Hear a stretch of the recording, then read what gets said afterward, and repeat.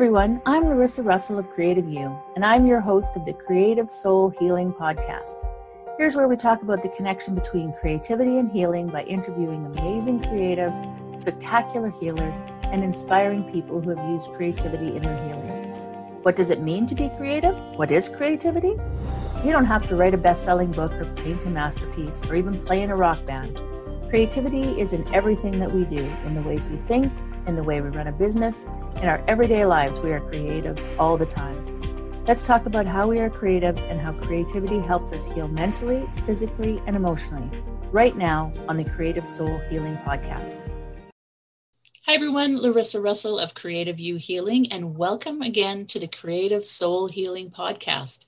Today I have with me Caron Asgarali, a survivor of gun violence and one of BBC's 2018 Outlook Inspirations nominees. Caron Asgarali is an author and speaker from Marabella, Trinidad. Her mission is to transform hurt into hope by using the power of storytelling to inspire and motivate others. Her books include From Lion to Lamb, A Spiritual Journey, Bounce Back Better, 10+1 Key Steps for Building Resilience, and Hot Cocoa on a Rainy Day, 10+1 Stories to Warm Your Heart. I love that title. So welcome, Caron. Thank you, Larissa. It's a pleasure to be here with you. I'm so happy you're here. I did, I did have a chance to talk to you for the summit, the Writers' Summit that you were a part of. And when I heard your story, I just thought, wow, what an inspiration you are, and I need to know more. So can you share for our listeners some of your story and the path that's brought you here? Sure. It's not always easy sharing it, but, sharing each time we share, it helps us to grow and to heal. So it really is a pleasure to share it with you. So my story, I'll start at a different point than we started in the last time we spoke. So I'll start by saying that I am, first of all, I'm a mother of one son. He's an adult now. At the time of a life-changing incident, he was 22 years old. And I was 47. But prior to that, I was also a teacher. I used to teach chemistry in secondary schools here in Trinidad and Tobago. And I'm still an educator, but I've become also an author, as you said, right? But prior to 2013 is a turning point in my life. And I always like to say that I have two lives. I had two chances, unlike what most people might have. But I think that I did have two chances.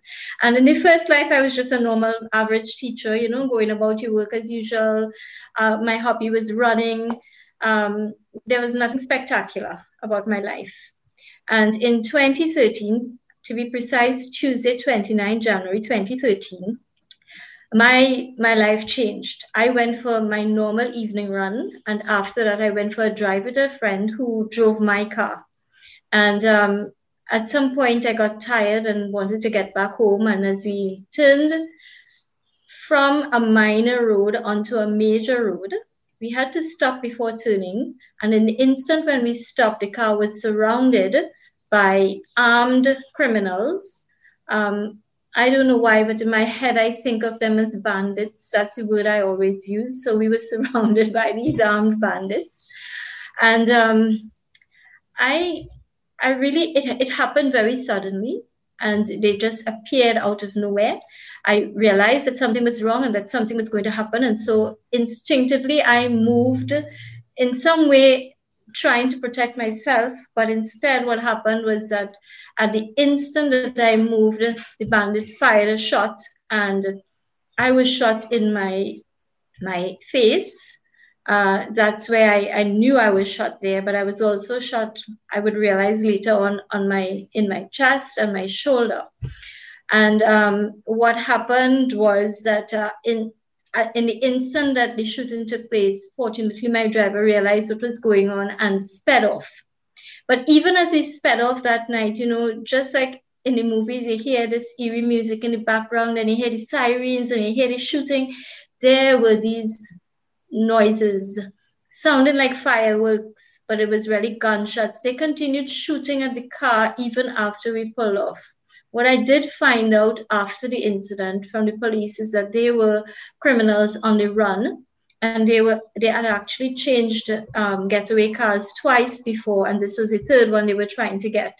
Their modus operandi would be to eliminate the driver and take control of the car. But I prevented that process by moving forward and taking the shot instead.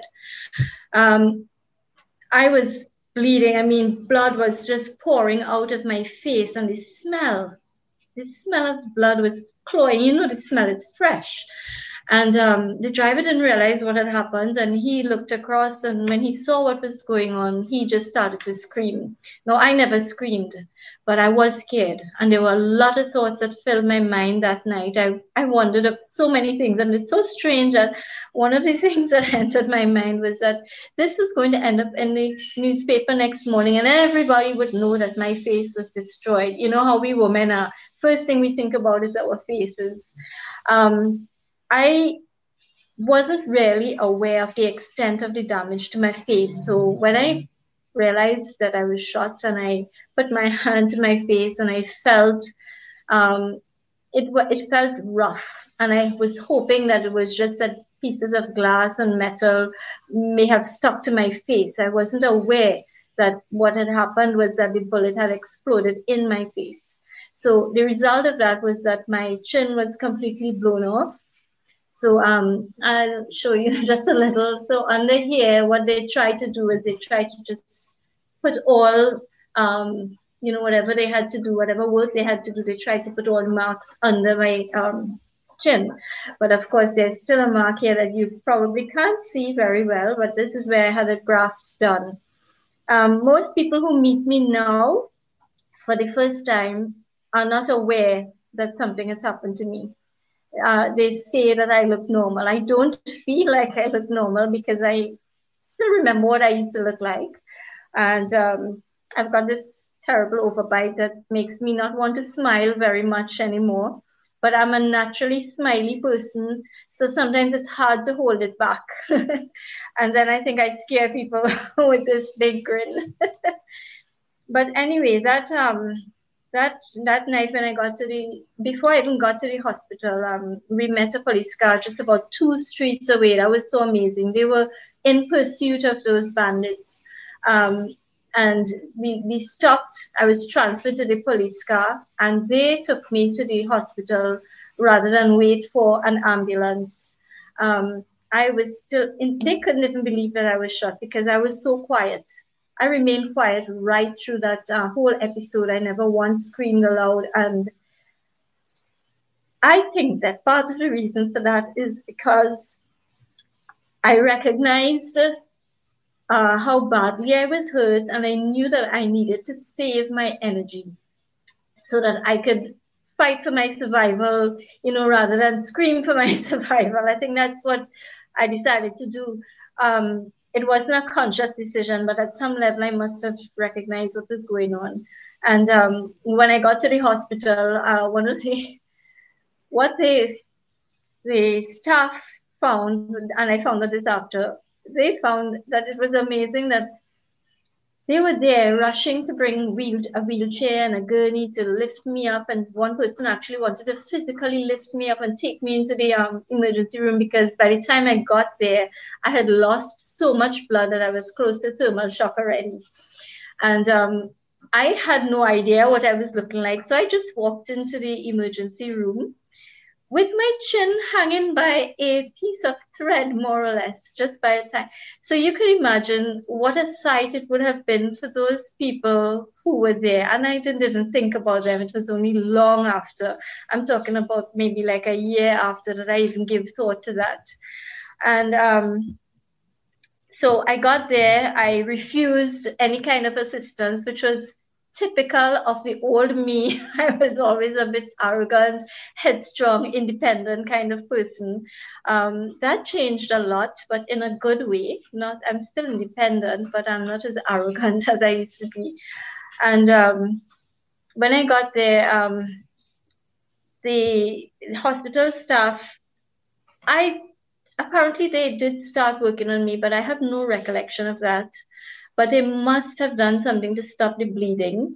What I do remember is they asked for a contact for a family member, and they wanted my son's number because he was an adult at the time and old enough to receive a message like this, or so they believed. And I didn't want to give them his number. He's my only son. How could I send a message like that to my son at that time of the night, not knowing, how he would receive it? So I didn't give them it. I couldn't remember my brother's number, but somehow somebody got a hold of my phone and they called my brother. They called both my son and my elder brother. My son couldn't make it down before I went into surgery, but my elder brother did. And, I have to tell you, my father had passed away in 2009, and my big brother, who's just like 11 months older than I am, he stepped forward and he brought me such peace that night. Simple words that he said to me. He just whispered, because my concern was how I was looking. I knew I was in danger of losing my life, but again, I was concerned about how I was looking.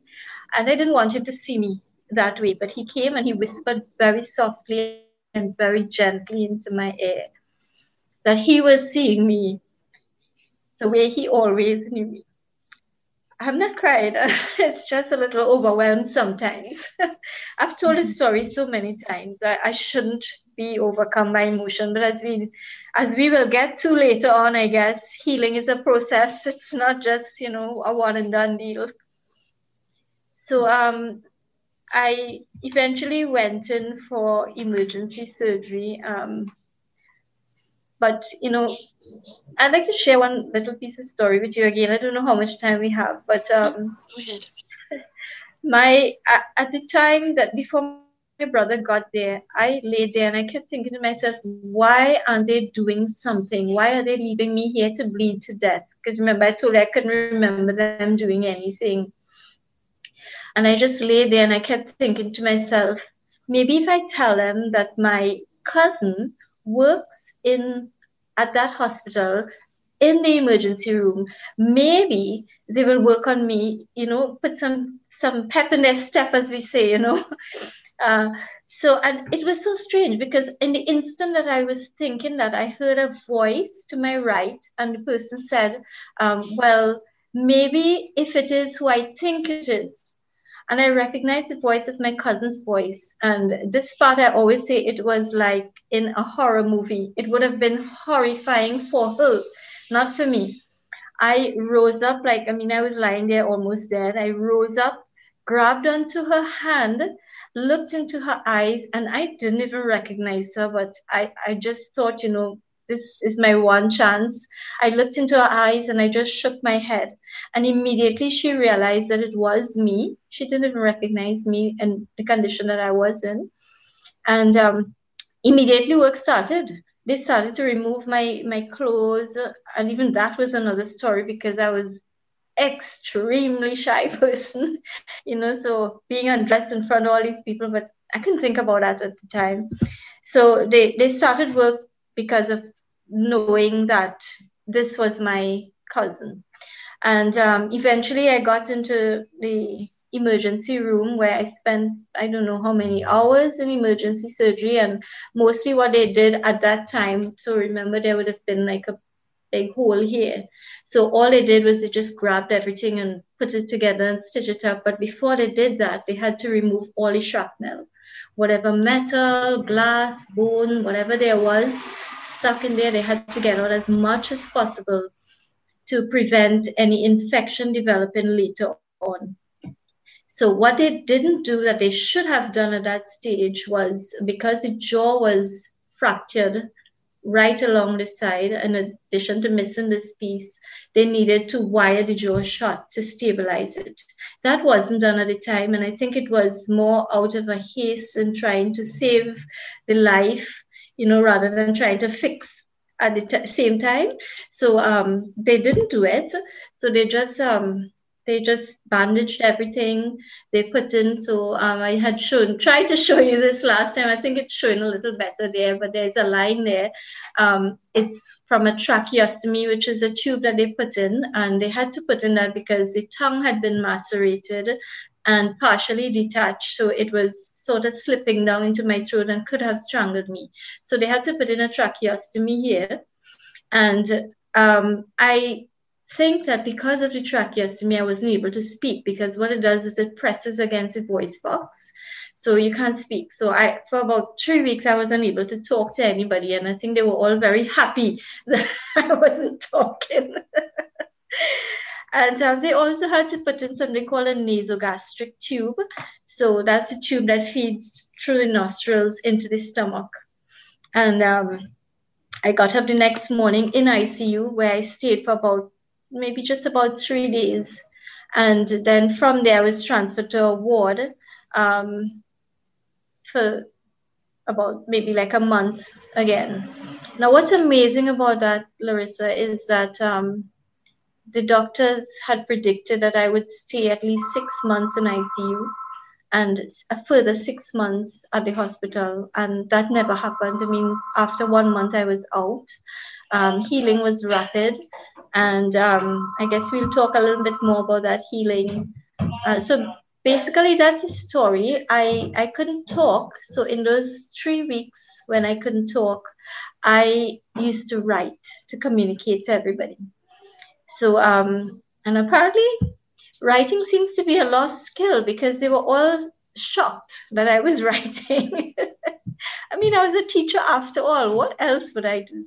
So I used to write, sometimes with the right hand, sometimes with the left hand, because depending on where the IV was inserted, sometimes I had to use left or right. So I learned to write with my left hand. And in the writing, at first it was just to communicate to others, but then I started to communicate to myself, because there were things I needed to say, but I couldn't. So I started to write down stuff. And then I wanted to pray out loud, and I couldn't, so I used to write down that as well. And I think that's how the journey began. I started writing, and not realizing that the writing was actually helping me along the way. So in a very big nutshell, that's the story that has me here today. Yes, and it's such an inspiring story to see what you've been through and where you are now. And I'm sure you were an amazing person before, but to know you now and see, you're absolutely beautiful. I know you worry about your looks, but you really have no reason, in my opinion, to worry about it. But I understand when you are used to something, and but also then what you've done with that pain and what you've done with that horrific event that happened to you, right? And how you came through that. So the writing is your main form of creativity, I'm assuming. So then what does healing with creativity mean to you? Right. So I'll answer that kind of indirectly, if it's okay. Mm-hmm.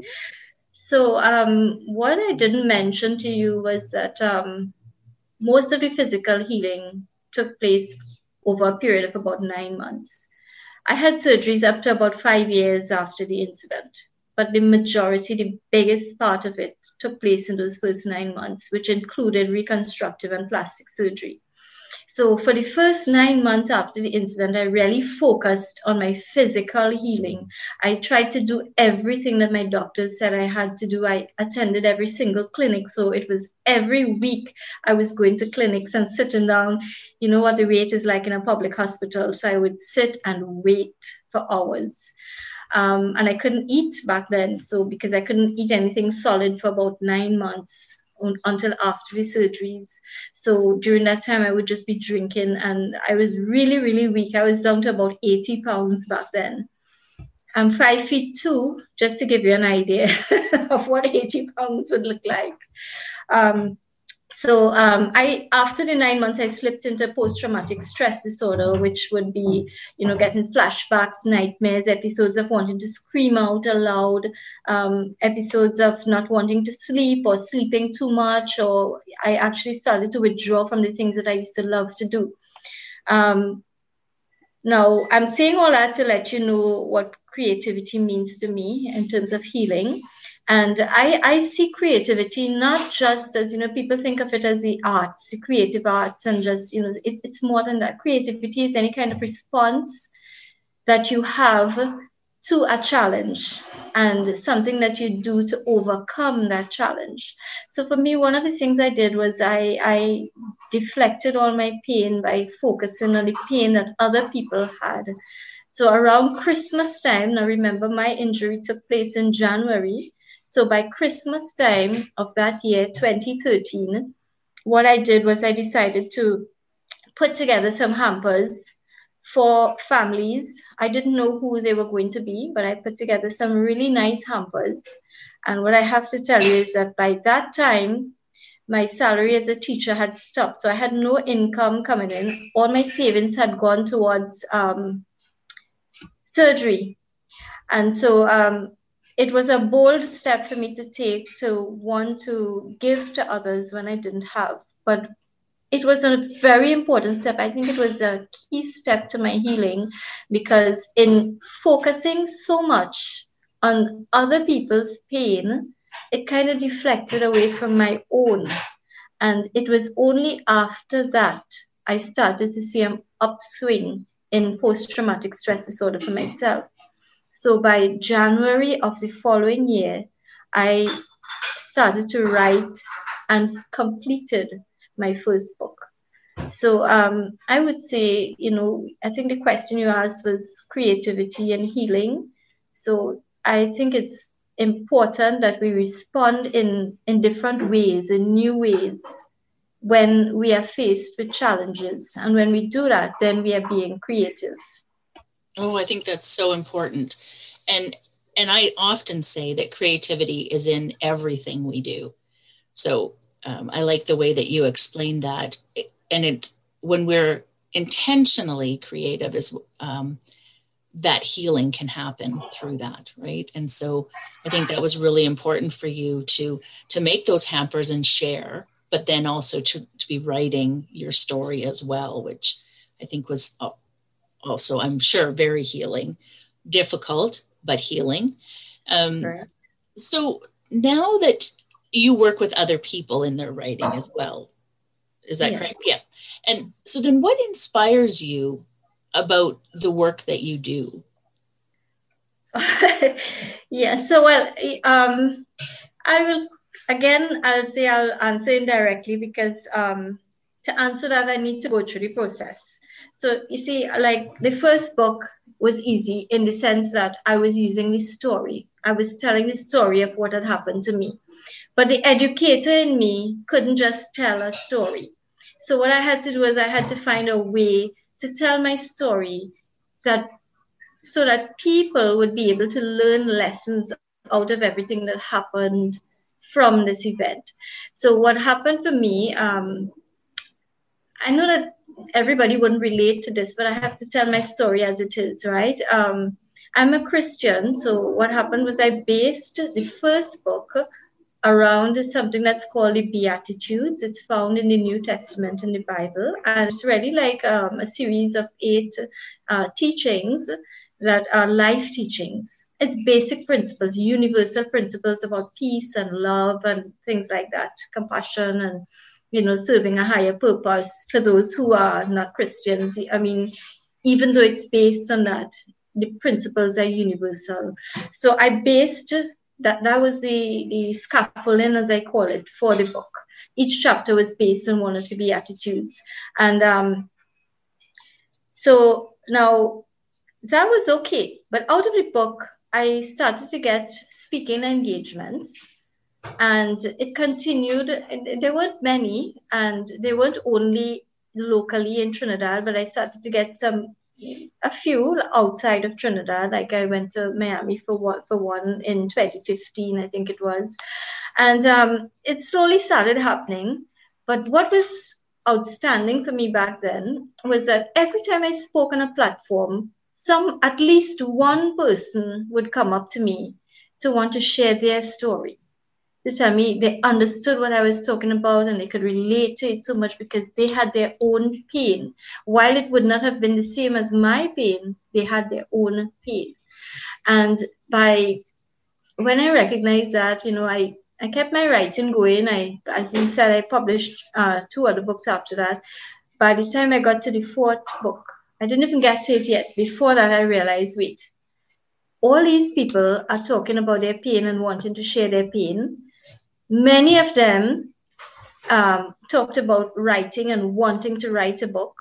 And along the way, I had started small group sessions using reflective writing as a tool for healing.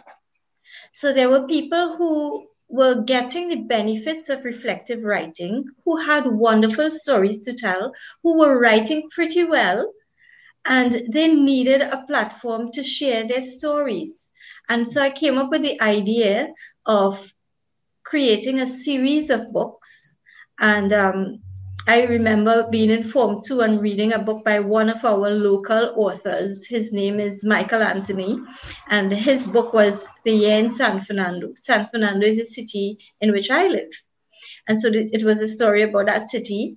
And in one of the chapters, there was this young boy. He was working for a lady. He was just doing odd jobs. And he had spent a year in San Fernando. And one day he couldn't do anything because it was just pouring. Rain was falling. And he had one of our old-time houses where we had galvanized alone. There's no ceiling. So when the rain fell, you would hear this loud noise on the ceiling and you would just feel all cozy inside because you're seeing this rain. You're seeing the floods pouring down through the drains. And in the background, the lady was cooking. She was making what we call fried bakes, which is where you take a dough and you fry it and it smells wonderful. And she was also brewing a pot of hot cocoa. And I'll never forget that scene and the comfort that it brought and that it brings to me too. And from that, I came up with the idea of that last book, Hot Cocoa on a Rainy Day. And, so the title alone is supposed to bring comfort. And all of these stories are stories that about people who had many challenges and overcame their challenges and, positive, uplifting stories. I think I more than answered your question there. I'm so sorry. No, I think that's really important that when we share our stories, how that helps other people, right? And I think that we often think we're the only ones going through this, or nobody wants to hear, from us, and nobody wants to listen to our woes. But when we share what we're going through, it allows other people to open up to share what they're going through or have been through. And that's how we heal together, right? And I think that's so important, so important. So with all that you've been through and your whole life behind you, well, not your whole life because you're still alive, sorry, but with, what would you say you are the proudest of in your life? So, that's a hard one, I thought about it a long time because I had been asked that before. I want to say 2 things. 2 things I'm very proud of. Number one, I'm very, very proud of my son. I think that's my proudest thing. But if it has to be something else, I'm proud that in 2015, in 2015, while I was still just a mere shadow of a person, I was still building back up, I was able to train for and complete a half marathon. And to me, I mean, that was, it showed me that anything I set my mind to do, I can do it with the work. I have to put in the work. Mm-hmm. Yeah. So I hope those 2 are okay. Yeah. Well, and to think that was, 2 years after this incident. And, you talked about that first year where you weren't eating or anything. So, another year later and there you are running a half marathon. That's amazing. Right? That's amazing. Well, it was. I mean, the truth is I had always been a runner before, but I had never run such a long race. My longest race would have been a 5K. I started back from ground zero, because when I started back, I had to start back just walking, and I couldn't even walk a whole block at first. So it really took a lot of determination and the will. It took the will. I had to want to do it, and I had to put in all the training and find out about what was the best ways to do things, and I had to find out a little more about running methods that I hadn't found out about before. Yeah.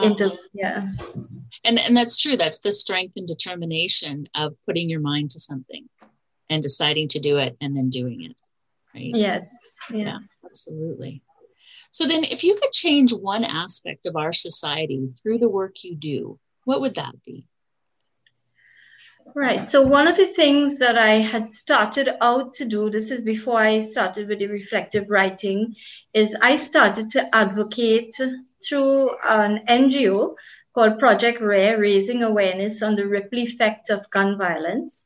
I started to advocate against violence, particularly gun violence, and for peace. So just to give you an idea, I know the United States has a big problem with gun violence, and I think that internationally it's becoming even more of a problem. But Trinidad is ideally located in the Caribbean so that we are a good transit point for drugs and guns.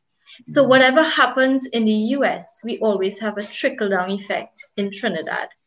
And we don't manufacture guns here, but we have so many guns in Trinidad. It's amazing. And if the police would report removing 179 guns off the streets, rest assured that there would be 20 times more that number coming in. And that's just my rough estimation, right? I'm sure the figures are different, but that's just to give you an idea of the problem we have here. So I started advocating against that. And initially what I started doing was holding what I call peace services. So in those services, I would get experts to talk about the physical, emotional, financial, and spiritual effects of one act of gun violence. Because most of the times when you read about gun violence, you don't think much beyond, well, the person was shot and either they were killed or they were injured. But when you look at it from a deeper perspective, what you will see is that one act of gun violence affects not just the person, but their family members. It will affect the community. In my case, it affected my students badly. The morning they found out about it, my students packed up their bags. They were in school. They packed up their bags and they were heading out through the gates. It's a good thing we have security guards that held them back. They wanted to come up to the hospital right away. I don't know if the teachers were as badly affected. I guess I would like to think they were. And, they had to put things in place for counseling for these young students. So I started off by addressing people, communities generally about these things using experts. But what I found as I delved deeper into it, I realized that people weren't willing, although they were aware that there was a need for it, they weren't willing to come forward to help. So I was kind of fighting on my own for a long time. And eventually what I realized I needed to do was to address the problem from a different angle. And that angle was to start working with young people. So I started working on character development and character values rather than just advocating for peace and, telling people about these things. And so one of the things that I would like to see happening in society and in my community is I would like to see people's attitudes changing. I would like to see more compassion in the world. I would like to see people caring for each other and having greater respect for life in general. And it shouldn't matter who you are, what you look like, what you believe in, what you subscribe to, what beliefs you hold dear. We have to love each other and respect each other simply because we are fellow human beings. So that's it. Oh, and that's so important. I think if we could come from a place of love and caring and empathy, we could change so much, right? And unfortunately, hurt people hurt people. So getting to the youth, I think, is one of the most important places to start, and to let them know that they don't have to continue hurting because they hurt. There are other ways to do things. And I think, yeah, that's amazing. That's amazing. So as women, we typically struggle with imposter syndrome at some point in our life. Have you struggled with imposter syndrome? And if so, what have you done about it? Well, Larissa, yes, I have, and I still do struggle. I think it's a constant struggle. I sometimes feel I'm a chemistry teacher. Who am I to tell people about writing? You know, that's one English teacher.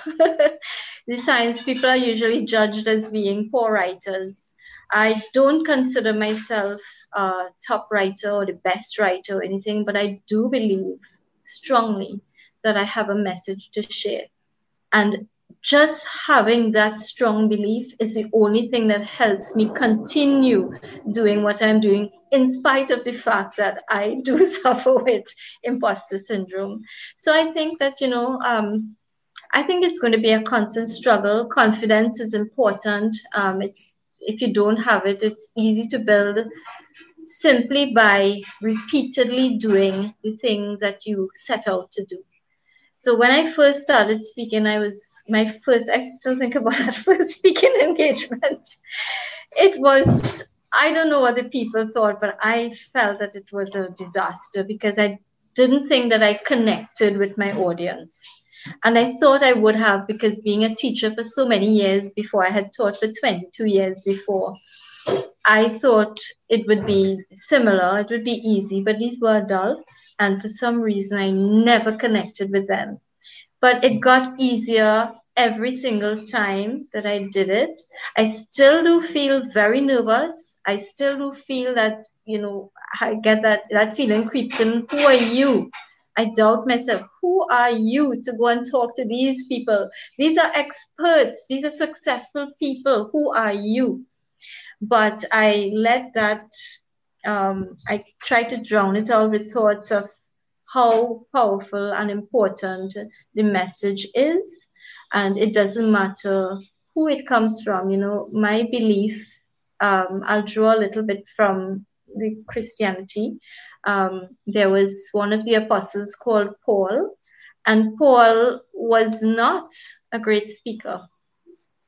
But yet he was able to spread the message enough so that people all over got the message, right? And so if he had allowed his impediment from stopping him from spreading the message, then it would not have reached to where it is today.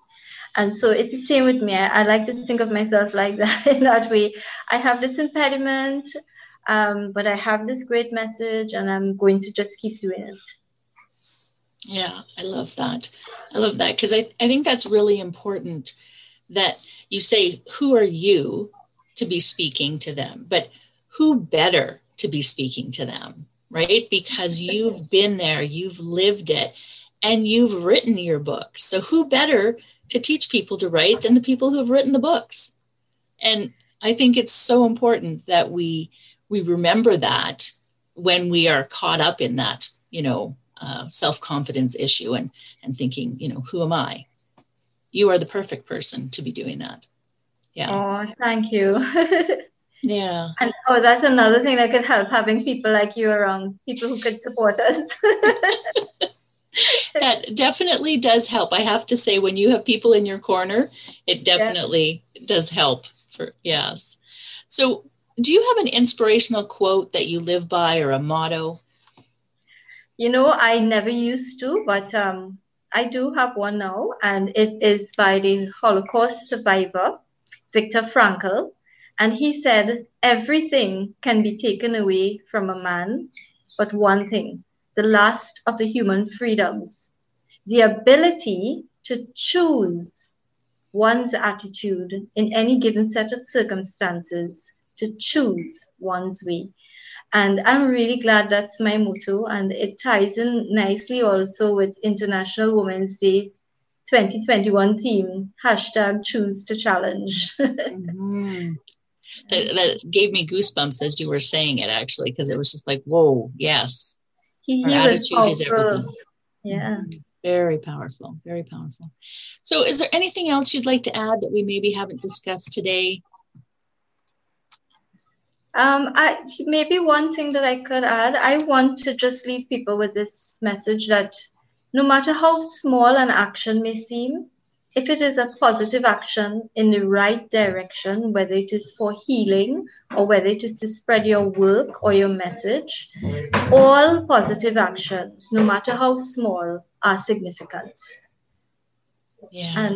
And that's it. That's so important. I think that's so true, because each small step we take forward changes everything, right? Definitely. It has that ripple effect. And so I think that's so important. So I just want to thank you so much for being here, and especially for sharing your story. I think it's really important for people to recognize that you can, have horrific things happen to you and then move forward and become inspiration, and how your life can change. So often people get caught up in the negative things that happen and not in where it actually leads them, right?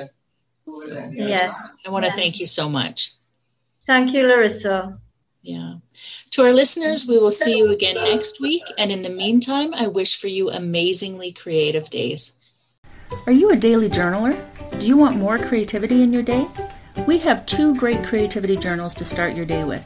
One for people who already have a journaling practice, and one for people who are new to journaling. Both are an amazing way to start your day. Both make the perfect gift for a person in your life. Check out Have an Amazingly Creative Day and How Do I Have an Amazingly Creative Day? Both currently available on Amazon. Click the link below to purchase yours now.